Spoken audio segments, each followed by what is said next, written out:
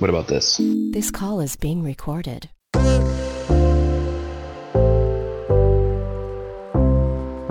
Hey there, squash fans. So in this episode, we are releasing our first interview of the We Are Squash Radio series. And we couldn't be more thrilled and proud of our first guest, who is a remarkable person, squash player, teacher, and recently an author. Before we jump into the interview, here's some quick background on the concept of this series between myself, Connor O'Malley, and James Dodson. Take a listen. You know, you really brainchild this, and this was almost about a year ago when we were in Chicago together. We were talking about this, and why don't you talk a little about where you are and where you think this will go? All right. I'm a huge literary fan, Black literature fan, having worked with Third World Press here in Chicago, grown up with the press. And about the time we were starting Metro Squash, I fell for a play called Radio Golf. It's the story of a young Ivy League educated developer and his partner who's a big fan of Tiger Woods and is hearing golf or using golf, learning golf to integrate himself into the banking world, which also provides an opportunity for him to own a radio station. It's written by August Wilson, great playwright, who over a number of years wrote a number of plays on the Black experience in Pittsburgh. One play representing a decade. And the last of his plays was called Radio Golf, and it was first premiered in 2005, and I saw it probably a couple years later, about the time that Metro Squash was being considered to provide youth programming for the new development for our site. But in terms of those connections, what resonated for me, I'm a Howard University alum. I'm not an Ivy League alum. But I did work as a legal assistant supporting clients to secure radio stations. And of course, squash is a big thing as a sport. But the point of the story to me, as we do this squash community development work, is that it's important to represent all the voices in the process, to include all the voices in the process, the diversity of voices of the marginalized as well as the mainstream. And another favorite poet of mine, and this is actually one we published with Third World Press, is Gwendolyn Brooks, who's the first Black woman to win a Pulitzer Prize. She said that perhaps what we need is not another individual to be roared up or royalized or routed, but a lot of the littles, understanding the strength of clean cooperation and responsibility. And that's important to me.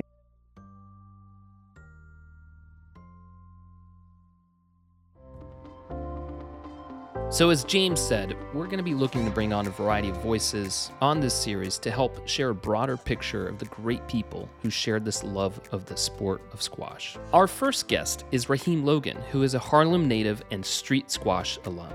Raheem is the author of the recently released self-published children's book called Black Boy Fly. It's the first title to enter the squash literary canon from a hip-hop millennial. Raheem's love of squash took him well beyond Harlem by first going to Canterbury boarding school and then on to Wesleyan College, where he ended up earning the number one position on the squash team by his senior year. After graduation, Raheem quickly found his passion for coaching and teaching, first at City Squash, but then found himself back at Canterbury, where he's now coaching the squash team and teaching world religion. Take a listen to James and Raheem's conversation. Raheem, welcome. Thank you so much for having me, James. It's, kind of just humbled to be here. And thank you to Connor as well. Our paths crossed when I was an intern at US Squash for about 2 years. The summer just before my senior year at Wesleyan and after my freshman year. So it's nothing but love for US Squash. And like I said, thank you for just creating this space and this platform for us to speak. And I'm happy to just be able to chat with you today. But tell us about your squash journey. All right. How did you get into squash? So I'm born and raised out of Harlem, New York. I'm a proud Harlem. I don't say New York, I say Harlem, so that people know the difference. Because when I think of New York, I think of Times Square, Manhattan, and I'm like, I didn't grow up in that environment. So I wanted to make sure that that's acknowledged first and foremost. My squash journey kind of just began in a cafeteria, funny enough. cafeteria in 7th grade. I just graduated out of elementary school, and a representative from Street Squash, her name was Mary Cipollone, came and presented this program called Street Squash. Talked about this sport of squash, which I had no idea about. They talked about all these cool potential opportunities to like go out of the state and play squash, and I wasn't interested in it. I heard it, I was like, oh, that sounds cool, but not for me. Like that was my mindset throughout the whole presentation, and I still remember being there. My 2 older brothers on my mom's side had played basketball, and I had played basketball up until that point, so I was kind of looking forward to furthering that there, and also just getting a little social popularity in this new junior high school where I didn't know anyone. However, my mother had other plans for me. She felt intrigued by the same presentation that I wasn't interested in, and she came to me and was like, "You're gonna do this." I'm like, "What?" I'm like, "I'm not doing this. Like, I got plans to play ball. I got plans to like kind of do my thing in the school. No one, and to do this unfamiliar thing for me at the time felt like it was whack. It was like, yo, like I don't know what that is, and I don't think I should be the one trying that." But my mother, I thank her so much for the openness of her mind. She was like, she kind of broke it down to me of, you're going to try this for a month. Can you at least try it for a month? But make sure you give your best effort for this month. If after this month that you do this sport and you try this new thing, you can make a decision on it. But you're not going to deem something not for you without actually giving it a try. Wow. And, you know, I heard her. I was like, you know, that's real. And I'm not one to do things like half-heartedly. So she was like, yo, like, do it. Really put your like effort into it and see what happens. And a month turned into where we are now. Just in a lot of different ways. Within that month, I met some really good people who are friends of mine to this day. And it was like a home for all of us as we were trying to find our way with this new thing. Within that, we're just trying to get acclimated to this different space, because the first place that we practiced at was the Harvard Club out in New York City. And going into that club is a little spooky. Just like, you know, you're a young kid with a squash bag, you kind of like, it's fancy in here. Everybody in a suit, people all serious. You walk in the locker rooms and you see people kind of men casually walking around. No one prepared us for this though. No one had this conversation with us. But when I would say a turning point for me with squash was when I went to my first tournament. I got humbled, got chopped up. It was the best of 9 scoring at this time. And the first time that I had lost badly at a tournament, it kind of just put me in a place of, you have so much work to do in this sport. Wow. We were practicing together among, you know, it's like tryouts, like, you know, with the new people. So, you know, you get a couple points, you hit the ball a little bit, you get a little hype, and you think you're like better than what you are. I wasn't one of the best players coming out to begin with. I had this backhand swing that like just wasn't fluid, and I couldn't hit the ball super hard. But I was very accurate when I did hit the ball. So that's where a lot of my sort of distinction with my friends came when I first started. And after I lost at that tournament, I kind of just like, the competitor in me was like, I want to get better at this. Where was the tournament? Where was the tournament? It was, if I recall, because I remember my mother being there. So I think it was at the Harvard Club in some capacity. And I got embarrassed. Well, that happens along the way. It's the point in which you have to fail before you succeed, right? And you have a choice on how you respond to that, though. Exactly. You can respond to that and be like, oh, that's not for me, I'm going to dub it. Or you could respond, oh, and I think squash and just most of the individual sports provide that reflection of, that person beat you. Like, you can't really look around for excuses. You can try to blame the coaches, but like, that's on you. What are you not doing? What effort are you not putting in? What questions are you not asking? And that drove me.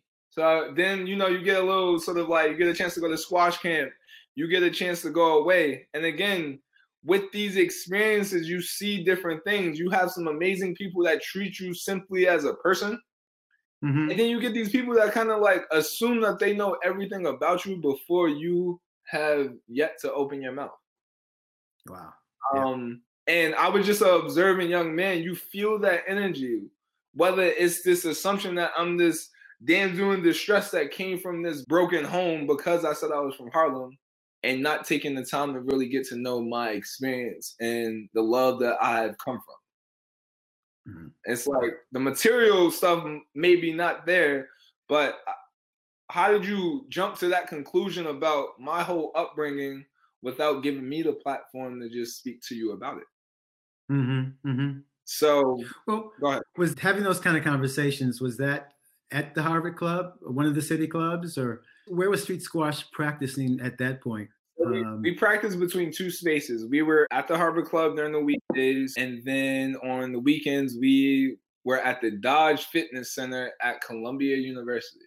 Okay. I didn't realize that. I used to stay at the Yale Club, or there was another club I would stay with if I was visiting New York. And I remember one visit, I come out of the building and was walking around the corner, and I saw these young people with backpacks with rackets sticking out of them. And I just said, I shouted out, street squash. And these cats turned around and looked at me, stared me down, and said, city squash. We're from city squash. I imagine that you all crossed paths and may have been practicing at the clubs together at some point. Yeah. No, so that actually didn't happen. We had matches and things like that when we played against them, but we didn't practice together. At least during the time that I was coming through the program. Mm-hmm. You would see them at bigger tournaments. Or you would see them at matches like, we would have at times like a sort of like New York versus Boston match, because at the time had the numbers and we were just up and coming city squash and street squash. So we would sometimes do that. Or you would see them at SCA team nationals and things like that. So for me, after practice, you're still getting on that B or D train. Once you go to like 42nd Street and Bryant Park, you take that back uptown. Mm-hmm. Get off that train. That's a different experience too. There's a transition that goes from being like kind of this is cool to like, I don't know. For me personally, again, I like to speak from the I experience. It almost felt like something to hide when I took those train stops back up to Harlem. Mm-hmm. It was like, what were you hiding? I was, in terms of the love for the game of squash. Okay. You walking around Harlem with the squash bag on, you're not necessarily looked at as the flyest. And that level of insecurity kind of ate at me. I wasn't super tall yet, and I'm still not very tall, but I was shorter. And then to have this bag, to have like, it was a kind of like this, like walking around with this bag, and it was a level of, you would be fielding these questions. Oh, is it baseball? Is it tennis? Is it racquetball? Is it handball? Is it basketball? Is it hockey? I've heard all these things, and you say, no, it's squash. And there's this look of disapproval, but also confusion. And then you feel that as an impressionable young sort of like 11, 12-year-old. You see that, and to see the enthusiasm not match, it made me question what I was doing at times. It seems like, you had this duality. You were being questioned about yourself at the Harvard Club. People were asking you questions, or maybe judging you in a way, or making assumptions about you and about coming from Harlem that just weren't appropriate, just weren't right on the mark at all. And you were also being questioned when you were out in Harlem because you were carrying this racket bag. It felt like, I would say at the Harvard Club, again, no love lost for them, but it felt like us truly expressing ourselves, like being sort of like, teenagers who are excited about this new journey, it felt like we couldn't be too loud in expressing of that because of the space that we were in. It was like, you gotta keep that down. And for us, and we're meeting each other for the first time, some of my sort of like teammates at Street Squash, and we're excited. And then, we're just like teenagers who are just trying to understand all the different things around them. It was almost like that's a little bit too loud. And then when you go to Harlem, it's what's popular, but you also know what they don't know yet in terms of like about this sport that others may not know about. But what happened was this, like, again, it felt like a defending of something that you love. I was fortunate for squash because it essentially gave me my own path, separate from my brothers and the shadow that came with that. But when embarking on a new path, it was almost this like question of like, how much do you really love it? Because people are going to question that, But there must have been something that drove you at that point. You must have had some feeling of accomplishment or success at that point that kept you going. What might that have been? I would say as I went to a few more squash tournaments and stuff like that, I became like one of the youngest people on the high school team. I was an 8th grader playing on the varsity team, and I started some noise there. And it was like, oh, like who is this like young person that's like sort of hanging with these older people? Yeah, so I got access to that, like playing on the top team, the street squash team that ended up winning sort of team nationals. And I was the youngest person on this team among sort of like high schoolers and things like that. The successes started to come because it was like, my thing was like, I'm not going to be outworked. Regardless if somebody got better skill than me, then like, I like running. So it's like, if you're going to beat me, then like, I'm going to keep running. Chasing that ball down, because if I'm on this court and I'm taking up space and time, I'm going to use it to the most of my ability. So with that came the successes and also I was one of the poster childs of the program. It started to sort of grow and you sort of see that happening. But my awareness never let me forget about my friends that weren't getting the same opportunities. It was like, why can't the whole squad come together? I'm a big, like, if I'm coming up, I want to look at my peoples and be like, I want them to come with me. And, some of them dealt with behavior stuff and trying to balance out taking their grades seriously and the squad seriously and things like that. I found myself in a lot of spaces with just girls at some point, whether it was like the elite practices and things like that, because you had to have a certain GPA to even be at those practices. Okay. So at times I found myself in a lot of spaces among the girls who kept their grades up. But I was also someone who took their squash seriously at the same time. So it was like, almost like a best of both worlds in some way. And something that changed the arc of my whole sort of trajectory was a college prep trip when I was with Street Squash. Part of Street Squash is exposing you to college early, just so you have the sort of awareness of the different options that exist. Not too many HBCUs, but that is another I remember going to SUNY Albany, and this presentation happened on the Sunday morning of just discussing what was required to get into the school. I'm a 9th grader, grades are popping at this point. I'm like, ooh.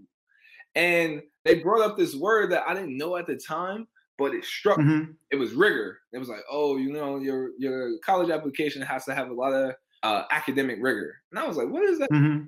And when I found the definition of that word, it was being pushed to your like limits and really challenging you. And as a I was kind of like paying attention and seeing things that the same school as my junior high school was also a high school. So I was in the same space. However, I would see some of the people that were the valedictorians, salutatorians, and from previous years and come back and be struggling to some degree with their transition to college. And I'm like, on paper, these is the smartest people that I knew. And I guess I didn't think too much of the social context of the transition that comes with going to potentially a PWI. a predominantly white Mhm. institution, but I Mhm. saw their GPAs drop.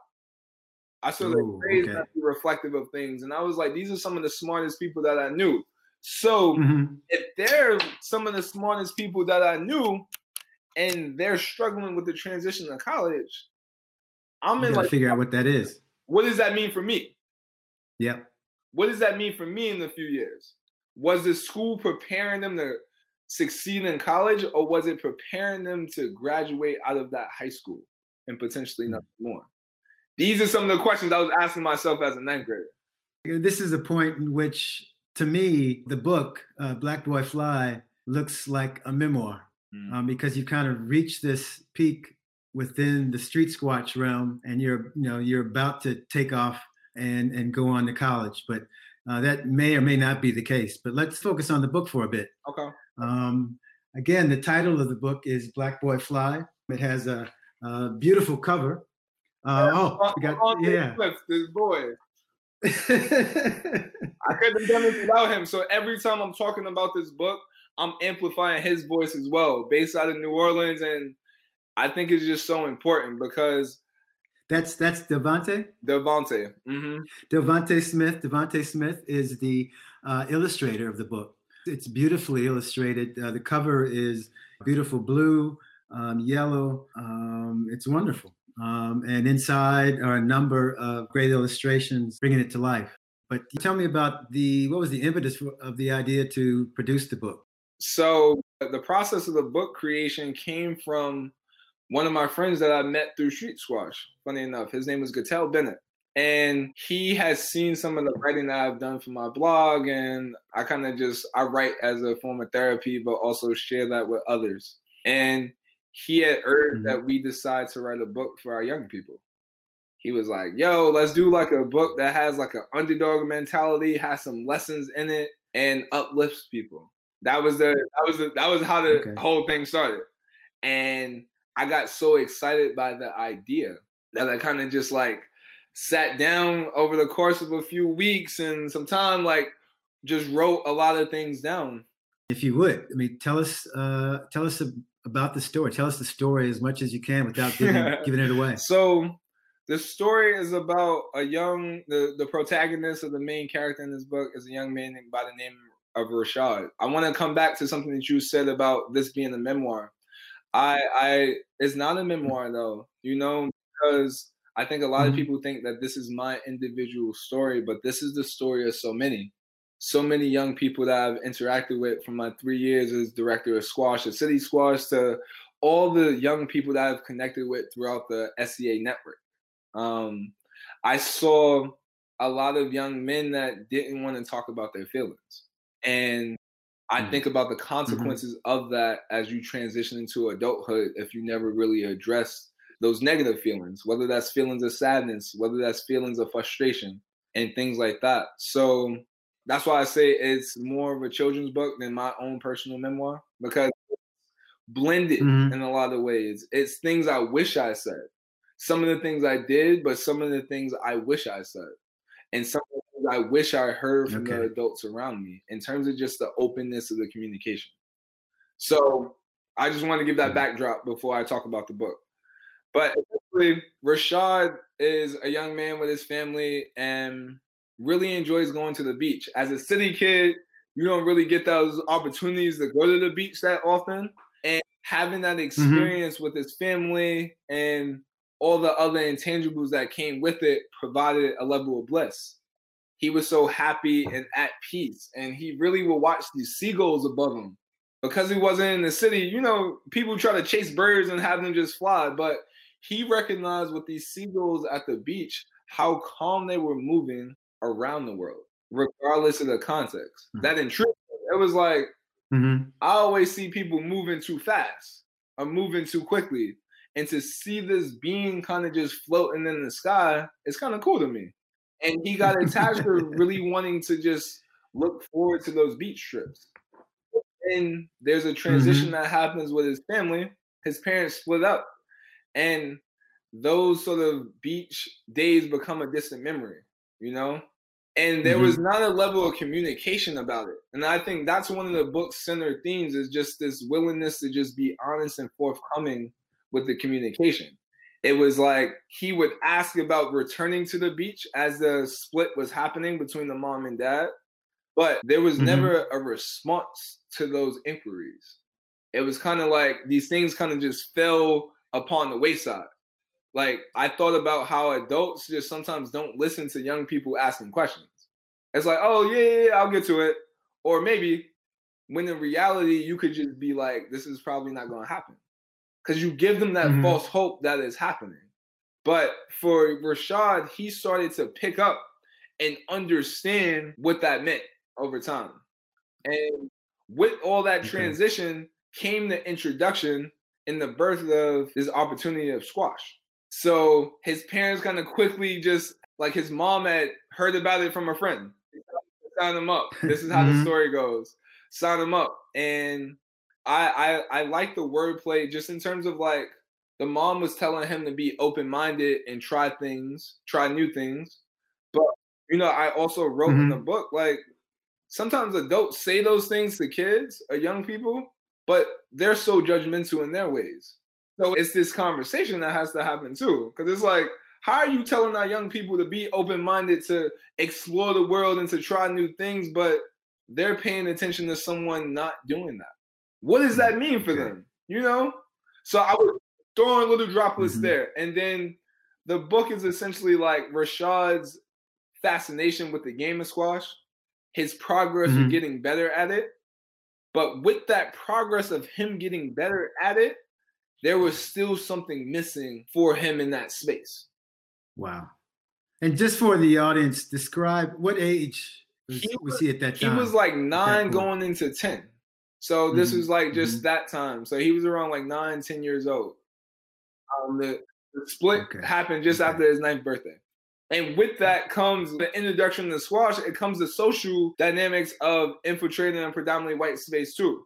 It's the locker room stuff that the adults don't always see. They're like, oh my God, like, you know, my kid is really nice. It's like behind closed doors, who are they really? There's an interaction that happens there that I thought was so important to highlight, of a white kid questioning, like, why are you so black? And how do our young people respond to situations like that? Because I could have easily had a fight happen and the person handled it like that. But I wanted to redefine and reimagine those types of experiences for our people. It's like the easy thing would have been to, like, pop off on somebody. Like, we know that outlet as an option. But I wanted to create an option in which you could handle your own with your words, but not throw a punch at them and still walk out of there and stun on them. So as the book progresses, it was this sort of like Rashad handled that moment of pressure really well. And as he gets better at squash, he almost doesn't think about the thing that is missing from that space. He almost tries to sort of push it away and not recognize its existence. And then the culmination, the point in the book in which it turns, is he gets hit with that. And again, I don't want to give too much away of the book.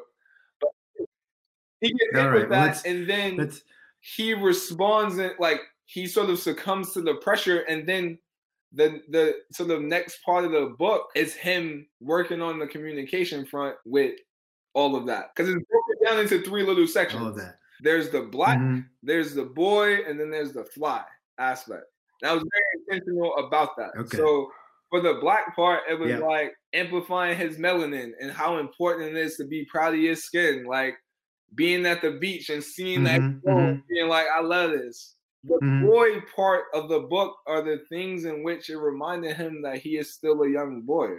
From the locker room situation that goes down in the book to interacting with the new coach and trying to really figure out that dynamic. And the fly aspect, he runs away from something. Spoiler alert. He runs away from something in the book. And his sort of pathway and his journey towards being honest and being truthful eventually leads to him being able to fly. Raheem, so you gave us a good understanding of the book. You gave us a picture of what is it about.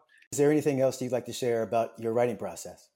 For those people listening that have something that you might want to share with the world, but you're kind of afraid of what people might think and things like that, or people going to like it. It's like what ended up sort of being the driving force for me was I'm doing something bigger than myself. Devontae's involved, these young people are involved, but it was also relinquishing that want to control the outcome of the situation. It was, I don't know what's on the other side if I decide to release this book into the world. And the fact that I think that I know exactly how this is going to go, me having this power as a person that I'm like, yo, I don't know. So having that willingness to just try and find out definitely helped me in terms of the peace, and then seeing the reception, seeing the positivity that is sort of being spread. Two questions I had to ask myself was, do you believe in this project? And are you leading with love with this project? And I'm like, if I can answer yes to both of those questions, what is, like, you can acknowledge the fear, but there's nothing really to be afraid of. Move forward and figure it out. So that's what ultimately sort of drove me forward. All right. Black Boy Fly. And so now coming back, we just want to talk about life after street squash. You know, you moved on to Wesleyan, the college years. What was that like? So, you know, my transition to college, it was smooth in the academic sense. Outside of my freshman fall, because of the fact that I went to Canterbury. That transition to Canterbury was probably harder than my transition to Wesleyan was academically. We should probably come back a bit. So, you know, you were at Street Squash, but you actually were enrolled at Canterbury for high school. So when I went through the application process, I was kind of in the mindset of wanting something bigger for myself. And it happened to be beyond the place that I was currently at. When I got to Canterbury, because again, I think this is a central part of the story. When I got to Canterbury, I played for a year and then I quit.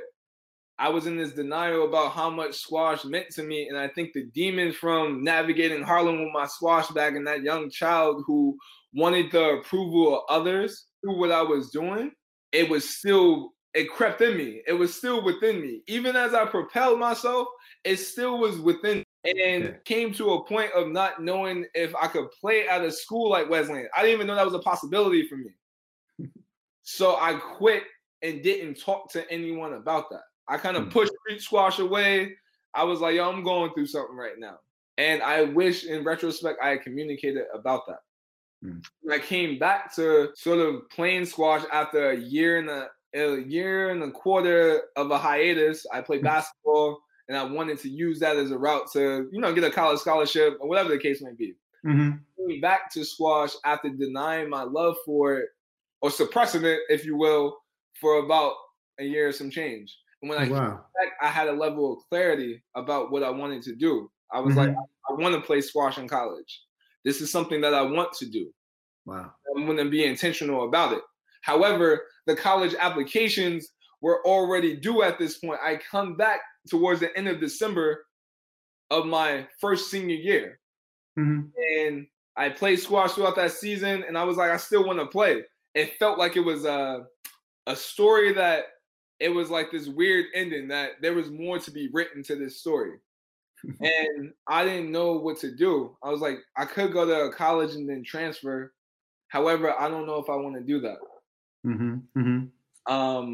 And then by some stroke of luck, I ended up getting the opportunity to repeat my senior year at Canterbury.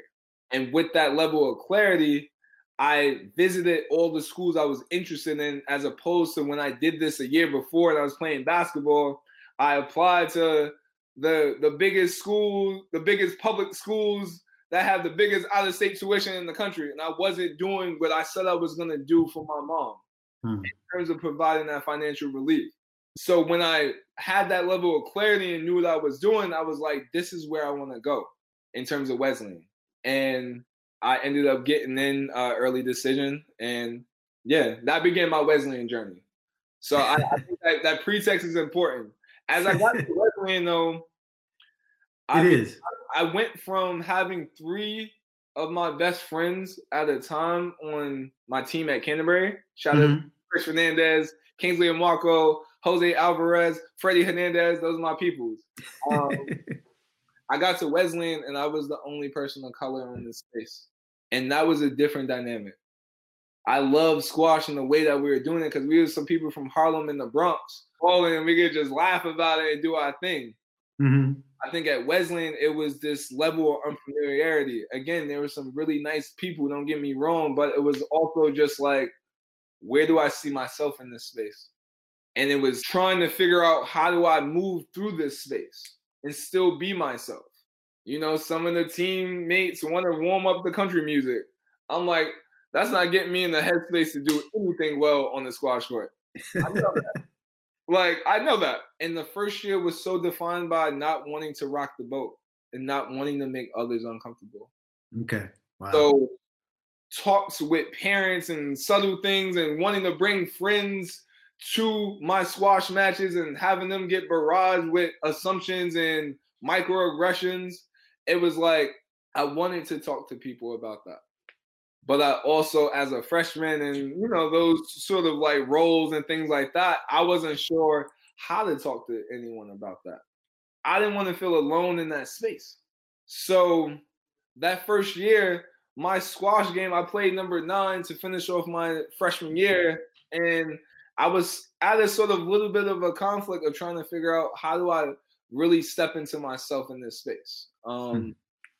Did you have any support in terms of just advice that you really folks you could reach out to about that? I mean, you talked about holding back a bit. Yeah, so I had some amazing coaches. So I had a really amazing high school coach named Jen Chandler. And then I had another woman by the name of Shona Curry, who was my college coach. Mm-hmm. And I had to really let go because I loved my high school coach, who was a woman.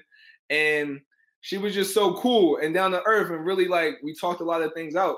And I wasn't sure if I was ready to really give that trust to another coach. Mm-hmm, mm-hmm. And through talking to my high school coach, it was like, yo, you gotta give part of yourself if you want to see the realness of someone. Mm-hmm. And I connected with Shona with seeing the sort of microaggressions and the assumptions that got made with her as a result of being a woman coaching a traditionally men's position. Mm-hmm, mm-hmm. I saw the assumptions about the level of experience, and I saw men never get faced with those questions, even though they never touched a racket before. It was like, huh? No, Shona's great. Shona is great. She came out to used to bring the team out to Arizona to practice. We crossed paths and had a chance to talk. She's really interesting. Yeah, she's a real one. So it was like, it was connecting over that. And after my freshman year, it was probably right after the season ended, I went to Shona and I told her, I was like, I don't want to be the token black kid playing 14 on this team. No one graduated from the Wesleyan team from the year prior. Mm-hmm. I was number 9 to finish my freshman year. And I remember looking at the court where the number 1s and 2s played, and I was like, I'm going to be on there before I'm done. People were like, oh, that's cute. You got some lofty expectations. I'm like, all right. And I talked to Shona, and I'm like, what do I have to do in order to sort of keep elevating? I was not. I had this hitch in my backhand swing. I didn't bend my elbows. I had to redo my whole swing. And she kind of asked me if I was ready for that. And I worked with her until the end of the school year, and then I put in the work over the summer. I went from number 9 to number 4. Wow. No one left. And people was like, yo, so what did you do? I'm like, oh, I worked. The determination to not just be an afterthought, because a drive kind of hit in me of yo, if you're going to really do this, then do this. If you spend all this time here, then you might as well step into it. And I learned a lot from the leaders around me. We had a number 1 at the time who identifies as homosexual. And I saw how he led. I saw how he played with integrity. He was the nicest competitor, but he was a competitor, but he was nice. And it was like, you could be the fiercest competitor, but not be a jerk while you do it. Right. And I had a lot of just pent up anger. I was like, oh, I'm about to just really rash on these people. And I want them to feel that.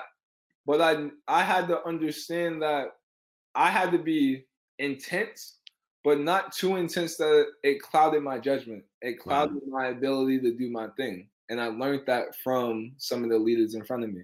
And then, you know, the social context with the rise of the Black Lives Matter movement and the different protests and the verdict of Michael Brown, it sort of reminded me of how different my experience still was from many of my teammates. Yeah. It was like you could get caught up in the sauce and like really be like, oh, like that can't happen to me. But how you deal with the news of some of these situations, realize a slight difference in your experience. Because you could go to the training trips and like all this stuff and get all the privileges that come with being in that space. But you also then get checked by reality. It's like, oh, don't forget, we still got this systematic racism that we're dealing with in this country, in this space. You can try to deflect it not existing. Like I remember getting the verdict of the Michael Brown case. Aaron Wilson was acquitted, and I cried in the locker room by myself before a practice, and I was like, "Yo, I feel so alone right now," you know. And that hit me. I remember going outside, like kind of like tears, like low, like kind of like in my eyes, but like kind of hovering around there. And I remember like it was like, "Oh my God, that's so sad." And that was almost like the best response that they had. And I wasn't sure what I was expecting, but it was almost like that felt like an afterthought to them. In my mind, it was like, I cannot not know that information. Because as good as I try to be, and like, I don't want to be like them and stereotypes and doing all those things.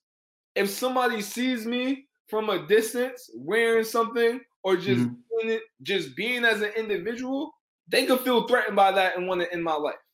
Did you experience that at Wesleyan in the town? So the surrounding town is very much predominantly Black. Where we would run into things was when descriptions of people to look out for in the Middletown community, because again, it's not a gated community. So sometimes like people from the town kind of happen to be walking around the campus. There would be times where security would have these descriptions that could be any Black person in America. And these were reports that came from different places on campus. Right. But like once you got word of that, you like, yo, like who are they looking for? Are they looking for me? Well, would you get an alert on your phone? I mean, a security alert on your phone? It was at times you get an alert on your phone, or you would get like a potential email of like to look out for this. And that again, you just like I'm not afraid of no Black people. I'm like, oh, like if I see somebody that look like me, I'm like, oh, word. But I also thought about the potential feeling of a threat from somebody who doesn't identify. Right. It's like, oh, that person doesn't go here, so it must immediately be bad. But what was the environment like with students, organizations? Does Wesleyan have a Black student union? It has different subsets. What I really was intentional about was making sure I had my spaces of like non-white people. I was going to spend more than enough time with the squash team. That wasn't going to be a doubt. Because we practice all the time. But I wanted to sort of find spaces that affirmed my identity outside of that. There was this group of visible men that met as a collective and got a chance to talk about what it was like navigating a predominantly white space, and also just looking to be in community with other people as well. As I got older, I started to just think about ways that I could bring squash and the exposure of it to the students of color at Wesleyan that probably didn't know what it was outside the context of me talking about it. I ran a couple of events called Squash and Chill events. I would have my speakers play some music. Shona, shout out to her, would give me like 15 rackets, like used rackets to use, and we would just go about just opening the space to students of color. I would teach them, and they would get a level of respect, regardless if it was 5 people that showed up or 15. They all learned something that day, and they butt to the store the next day. But you know, they were excited about being given the opportunity to do something new and understand like this is something that I love, and I'm glad that it was able to sort of bring people together with that. That's amazing. You created your own space, your own safe space, so to speak. Yeah, it's you feel alone in a lot of times in those spaces, and it's sometimes the subtle looks of this look of like, are you sure you supposed to be here? And as I got just more into my confidence and stepped into myself, it was like, regardless if you want me here or not, I'm gonna be here. Yeah. So let me make sure that you know that. And my Yes. unapologetic sort of form, it went from like, I don't want to offend to let me just step into myself. Because Mhm. the way that I move into my truth and being myself is not hurting anybody. I'm not trying to hurt anybody. I'm not doing anything that demeans other people, but you best be proud of who you are. Mhm. Well, so senior year, all that, you're now number one, and it's done. You move on. You're moving on to the City Squash Hmm. as coach. You were there for just briefly 3 years, Yeah. It's and I know it meant a lot to you yeah, to be there. I'll tell you this. The summer before my senior year at Wesleyan, I interned at SCA and I got a chance to run a few events. I ran like the Midwest Regional with some really good people and got a chance to coordinate there. And I love that. Just the interaction, the opportunity to be a leader and delegate responsibilities. I got a chance to learn a lot and execute running an event and all the things. Who were you engaged with? In doing that. Obviously, players, staff members, board members. It's quite a range of folks. And what, like constructing the tournament? You mean? Yeah, but just working with SCA, I mean, you begin to engage or interact with a range of people. Yeah. And a lot of our alum really are challenged with regard to engagement with board members and people from different backgrounds that are very privileged and sometimes rub people the wrong way. What was your experience? So when I was working with SCA as an intern, I didn't have too many interactions with board members, but I will say after I worked with SCA, I interned at a hedge fund, which was run by some board members of Street Squash at the time. Mm-hmm. And I did that for about 2 weeks. It was the most money I made in the span of 2 weeks. But for me personally, it was the most miserable I was over the span of 2 weeks. Mm-hmm. Just in terms of, it didn't feel fulfilling. It didn't feel like I was helping the people in this world that like needed to be helped. But I was making money. So I was supposed to be happy with it. However, I wasn't able to put my best foot forward because the passions of the hedge fund was more about making money, and I didn't feel like that connected with me. But I will say that period of time in 2 weeks in which I made that money, it reminded me that I wanted to do something that I love in terms of my career, in terms of that path. While I may not know what it is yet, I know this ain't it for me. Okay. Yeah. I know the dollars ain't worth it for me because my soul don't feel right. To have that understanding and to at least know that I know that now, it at least reminds me that what's not for me, and I could kind of just keep it pushing. So keep it pushing. And with City Squash, it was a shoe in the fit. It was the Brooklyn program was on the rise. It had just come out. I want to say a year into its inception, I came into the program. It was this being able to build a foundation. The Brooklyn program was so young that it was almost like so young that you couldn't tell it what to do. They had the program in the Bronx that was established for a while. This program in Brooklyn was just creating its foundations and its own roots. So that part felt intriguing. It was like, yo, you got this blank canvas to be like, so how do you want to amplify the voices of these young ones? And within that journey, it was so cool because it was like, I want to empower them to be able to strut and be who they are in whatever space that they so choose. That was my mentality, because if I find a way to have them become more confident in who they are, that's going to transcend this squash court. That's going to find itself into everything that they do. And I had an epiphany of this message that was defined by my first year. It was, I am capable of great things. I had every student that I coached in that program, we shouted that out 3 times before we started practice. And it was, you ask them, they're like, I'm like, how many times have you said this about yourself? And you got people who's like, I've never said this about myself.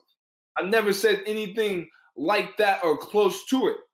And what I thought about is the Instagrams and this desperate need to look for the likes or to get all these things and to get this affirmation from the outside world when in reality you haven't told yourself how great you could be. And to some 8, 9, 10-year-olds, they're like, whoa. And to see that growth though too, because when they got hit with adversity, they got down 2-love in the match, and they talking to me about what we could do, Coach Raheem. I'm like, yo, 3 times. They have kids in their eyes, they're like, I'm capable of great things. And I'm like, yo, so if then let's do it. And as they sort of found progress, it was like, yeah, I am. And then they brought that to the areas of their lives in which they was not as confident in. So that might be some of the athletes bringing that confidence of the squash court into the classroom. And that's the thing. We talk about how, if you build that confidence on court, it just translates right in the classroom. They go hand in hand. So now you've done that. I mean, you've raised these kids. You've helped them fly. And, and I want to also just say, though, too, I think part of my biggest journey was, the best part about it was not only the squash players that got really good and done their thing in a short period of time, but it was also for those young people that are the average squash players, if you will, the middle of the line ones that needed someone to believe in them. And to see their progress, that meant so much to me as well. To see the person who couldn't barely could hit the ball during tryouts, but they did their best effort, and they might be a star student, but their progress on the squash court came a little bit slower. I will always remind them of, you could get caught up in these comparisons, but ask yourself, are you getting better each day? Because if you're in competition with yourself and you just getting better, then you getting better. And the speed at which you getting better is going to look different than that person or that person. When you get caught up in these comparisons instead of acknowledging the progress that you're making on your own journey, I'm like, that's when you start to feel bad. And with that, you saw the progress of those middle of the line people to come back after I left, to hear some of the people playing in their first tournaments and things like that. That meant so much to me because they didn't give up. They could have got caught up and just been like, I can't do it. But something kept them there. And to see them now smiling, playing full points on the squash court, it's like, that's why we do it. Second year, the message was, each day I'm going to do the best that I can with what it is that I have. And I got that from a Mos Def song called Umi Says. But with that, it was talking to them about each day is not going to be perfect. Like, y'all go through stuff after y'all leave these squash courts. And I have to recognize that. You go through a whole school day in which teachers might be blowing yours or not affirming your identities. And then you come into this context, and we inherit that. So if you a little bit off your game today, I understand. However, it's like trying to find that switch of like, I know you're going through some stuff and I'm going to give you your space, but how can you still make the most out of today while you're here and miss everything that's going on? If that means that you don't step on the court because you're aware of you might mess up the vibe because your head is not in the space that you want it to be, can you do that? I'm not here to be like, you got to get on court because I said so. It's, you're a human with emotions. You might be going through things that are bigger than life right now. Let me not minimize your feelings and then try to just push you into something that you may not be wanting to do on this particular day. But the days where their energy wasn't at its best and they still found a way to give their like best effort on that particular day, prepared them for those days in which they was flowing and everything went well, because they were still able to find a way and miss those turbulent days. Wow. That's so full of joy. I mean, I see the joy you have in coaching. I mean, working with kids there, and it's amazing. It's perfect. I know you're at Canterbury now. Does that translate? I mean, particularly, does that translate in these times where it's difficult to have that kind of one-on-one contact with kids in that environment? It translates because it's the energy that you come with. For me, when I was working with young people, and I'm still doing this, I'm just big on communication. I'm big on transparency. And I'm big on being a practitioner of what I might be asking them to do. Young people are very observant, regardless of the context. You have to earn the respect of these young people, especially when you meet them. I think some adults kind of trip up with this expectation. They come with this assumption like, you're going to respect me because I'm the adult. Mm-hmm. It's like, let's not discount the potential adults that have already let these young people down before they have met you, that said they were going to be true to their word and then didn't stick to their word. Let's make sure we don't discount that because they experienced that. So the question that then goes on them is, how are you going to be any different? For me, I'm like, yo, you got to prove that. And that comes with time. Mm-hmm. That comes with consistency. That comes with a consistent, like, I'm here if you want to talk, and always having that outlet to talk. And eventually you will get to that point, to the point where they may want to talk to you on some real stuff, but you have to work to get there. And also you have to reveal part of yourself if you expect to get there, because you don't want to be this distant adult that kind of wants everything from these young people, but you're not willing to give anything to these young people. Yeah, because they even talked like my connection with Shona. My old squash coach told me I had to let go of her in like some ways in order to really have the best relationship that I could with Shona. So it's that letting go. Mm-hmm.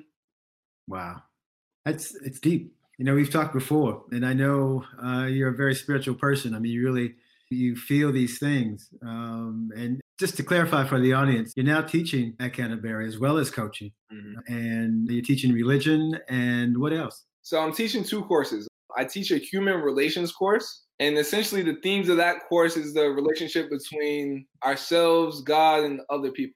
We focus this semester on emotional intelligence.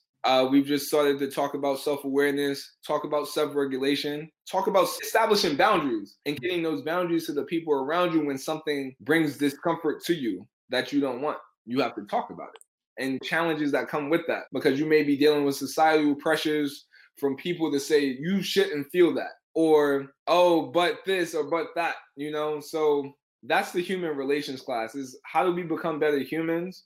But also we have to understand ourselves to a greater degree before we are really interacting with the world in the ideal way that we want to be. And then I teach a world religions course, which touches upon, again, on the surface level, a variety of different faiths.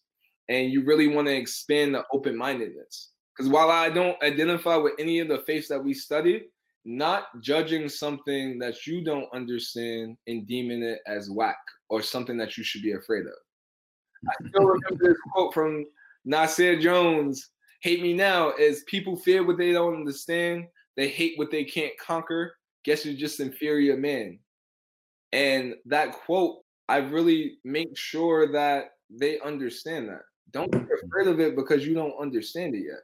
You should ask some questions to gain more understanding, instead of just completely trying to distance yourself and assume that you know what that's like. That thing is like, whether that's trying a new sport like squash, or whether that be learning about a different religion that you may not subscribe to, but can still have a connection to your life.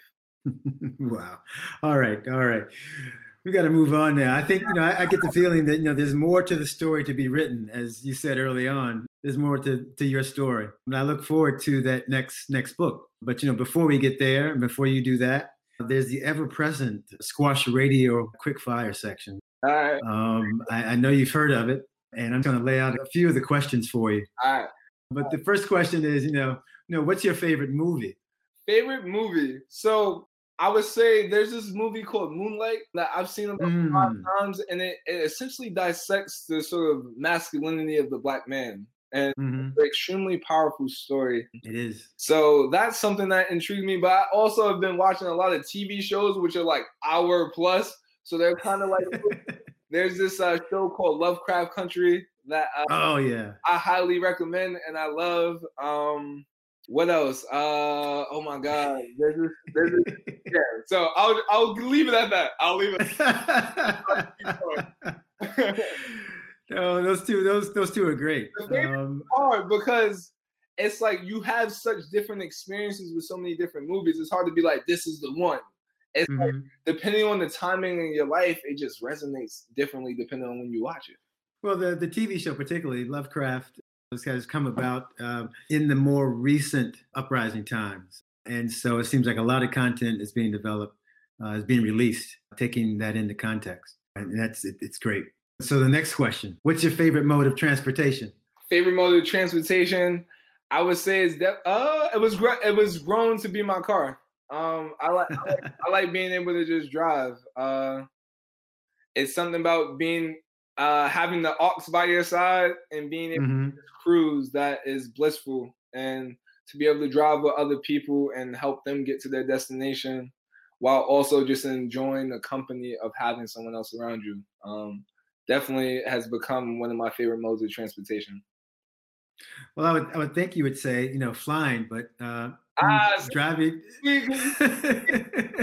yes, but the airport game be crazy sometimes. It's like I like flying per se, but I also think about the experience of being at an airport. It slows you down. I don't like that part of it. So I All right. don't like the experience of really going through the airport and all of that. So I think that's why I didn't put it as my favorite mode of transportation. Oh yeah. No, I love driving too. I love driving fast. I love it. All right. What gets you fired up, positively or negatively? So I'll start with the negative first. What fires me up negatively is when people have this assumption that they're above or they're above someone else. I think a lot about sometimes like people who work in the retail industry or people who work as waiters or waitresses, and I pay attention to how people treat those people. Mm-hmm. It's like you're supposed to do this because it's your job, and that gives me right to disrespect you. I'm like, no, somebody's full time, and when you talk down to them like they're under you, I really pay attention to that, and I'm like, nah, because this is this person's livelihood. So the fact that you've gone about and tried to disrespect them and almost demean and devalue the meaning of their experience, I don't like that. Mm-hmm. Yeah. What fires me up mentally is intellectual stimulation, just amazing conversations with good people. Nipsey and watching or listening to anything of his definitely gets me fired up. Listening to anything Malcolm X or James Baldwin gets me fired up, or Bell Hooks gets me fired up.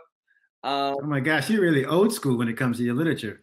Yeah, I have an appreciation for my ancestors and those that came before me, and the foundations and the things that they have spoken about, that it's important for us in the present to know so that we could redefine our future. But we have to make sense and really listen to what they were talking about in the past.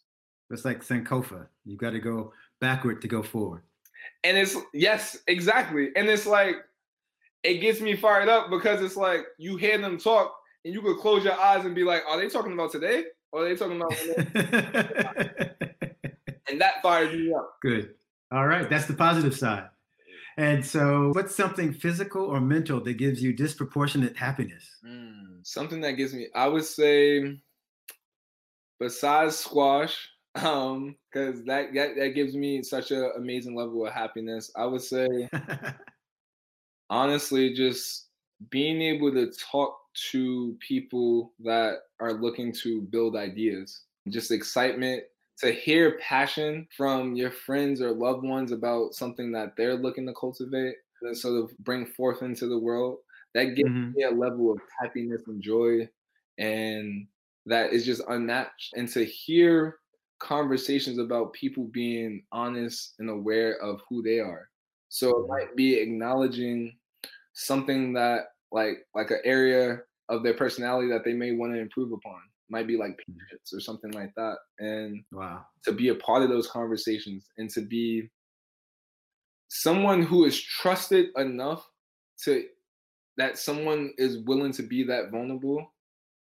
Amidst the like toughness at times of those conversations, it brings me a level of happiness that someone is looking to propel themselves and grow as a person. Wow. I'm glad you're teaching the Canterbury. I'm glad you're teaching those courses. Is there anything new that you've been thinking about trying? So I've recently got a little swimming kick. So just finding really swimming, like I'm swimming for like 30, 40 minutes in the morning, about 2 days a week. And that's been really cool because it's finding comfort in a place in which I used to be very afraid, wanting to swim on the deep end and not even knowing how to. And to be able to go into that space and be able to work out there is definitely something that's just, it's affirming. And it reminds me of the power of the mind. You got to put in the work to get better at it. And then I've also been thinking about getting into modeling. All right. Wow. No, it's kind of the mindfulness, and now you kind of, the internal side of you, and then the external side of you. Putting yourself out there. Yeah. All right. This book has definitely helped with, I guess, reservations about it, because then you come to realize when putting yourself out there, all it is going to shine a light on who you are. And I'm like, if you know who you are, then just stand up and be so that's what I do. All right. Well, this next question is, what is an inspiring talk or video that you could share with us that's accessible on the web? An inspiring talk. It's there's a commencement speech by Lauryn Hill that's on YouTube. I want to say, oh wow, she gave it about 99. Talked about just being yourself in a world that sometimes tries to get you to conform. And it definitely hit a point. There's an author by the name of Brian Stevenson. Yeah. It was We Need the Mercy. Just Mercy. He gave the commencement speech at Wesleyan when I graduated. His TED Talk, We Should Talk About Injustice, is extremely powerful. It talks about prison industrial complex and the systems that come with that. It's definitely just something to listen to. Wow. Yeah. And I could go on because this is how I kind of feed my brain, but it depends on what you're looking for inspiration. Well, that leads us into the next question. I mean, those are the TED Talks that you like. If you were to give one on a subject that you're not well known for, what would it be? A subject that I'm not super well known for, but am willing to talk about. Let me process that.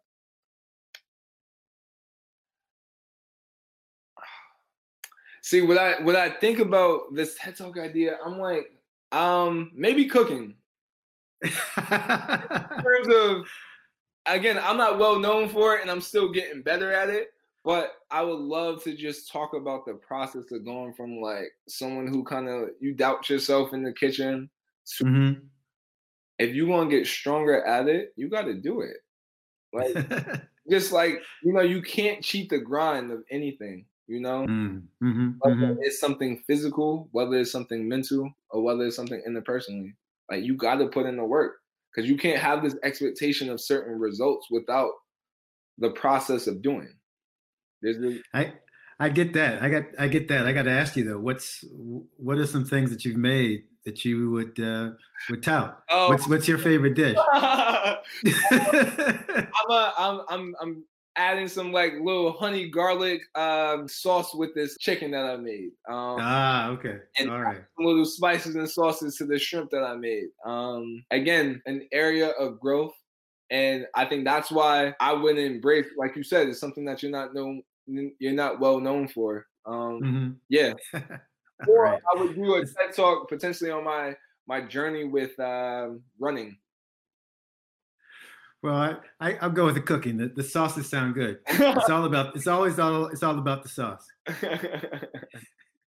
All right. And lastly, what book or books would you might be able to recommend, and why? Okay, I got you. Just Mercy by Brian Stevenson is definitely a recommended book. I'm currently reading a book called The Intuitive Dance. I cannot remember the author's last name, but it's Arthurton. I don't remember his last name. But that book is about, and I recommend it because it talks about trusting your intuition. How many times you look back in retrospect, I should have just trusted my gut, X and Y was telling me that these things, but you chose not to listen to it for whatever reason. So it talks about that ability that we have in all of us, and every person. That's a power in all of us, just as a result of being human, and how to intentionally build upon that in your own life. Wow. Just to go with your gut, so to speak. Go with your gut, but your intuition has different forms, because it might be for some people, it's the gut talking to them. Sometimes it might be two different voices talking to you. Talking to yourself is a voice that's nah, stay exactly where you are because there's comfort here. And then there's another voice that's like, let's go and find out what's on the other side of all this doubt. Okay. It's being able to discern from those voices though too, because they essentially sound like you, the doubtful voice and the hopeful voice. It's being able to essentially differentiate between the two and sort of elevate as a person. Wow. Well, Raheem, those are some extraordinary answers. You're a very mindful, very contemplative person, deep for a lack of a better word. And, life on the shallow end, James. It's no fun for me over there. So it's I know. Deep in is always good, always best. And it's, and I think about our world and our society, and it's like, I'm a person that leads with love. I have a tattoo on my right bicep that says, I will always stand up for my Blackness and work each day to spread love and positivity. So it's like, it's almost like for me leading the way that I do is almost like a rebellion, if you will, against not wanting to bring people closer together, against the division. It's like, nah, like for as long as I'm here, that's the direction that I'm leading towards. And I want to bring people with me. I want to amplify their voices. I want them to be confident in themselves. And with Black Boy Fly, with how I speak, it's follow your passions. And wherever they may lie. They may not be my passions. But in the hopes that I'm figuring out my own passions, that I encourage you to step into yours. Nice. Thank you, Raheem. This has been extraordinary. I get, again, there's more to the story to be written, and I so look forward to that. Most definitely. All right. Thank you for giving me the space, James, and I'm just fortunate to be here and just, I speak from my heart because I'm a bad liar, so I'd rather. Well, peace, and thank you again. Peace.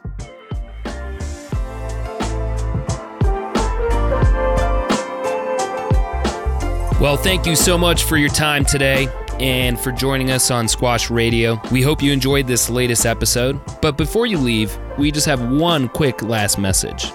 As you know, Squash Radio wants to help tell some of the best stories from Squash World. But in order to do that, we want and welcome your help. Do you know a person or a story that involves squash that is interesting, funny, moved you care about, reflects your passion for the sport? Well, share it with us, and let's try and get it out there on the air. You can email me at squashradio@gmail.com or reach out to us on social media. Again, thanks for your time, and, well, until next time, be well and have fun.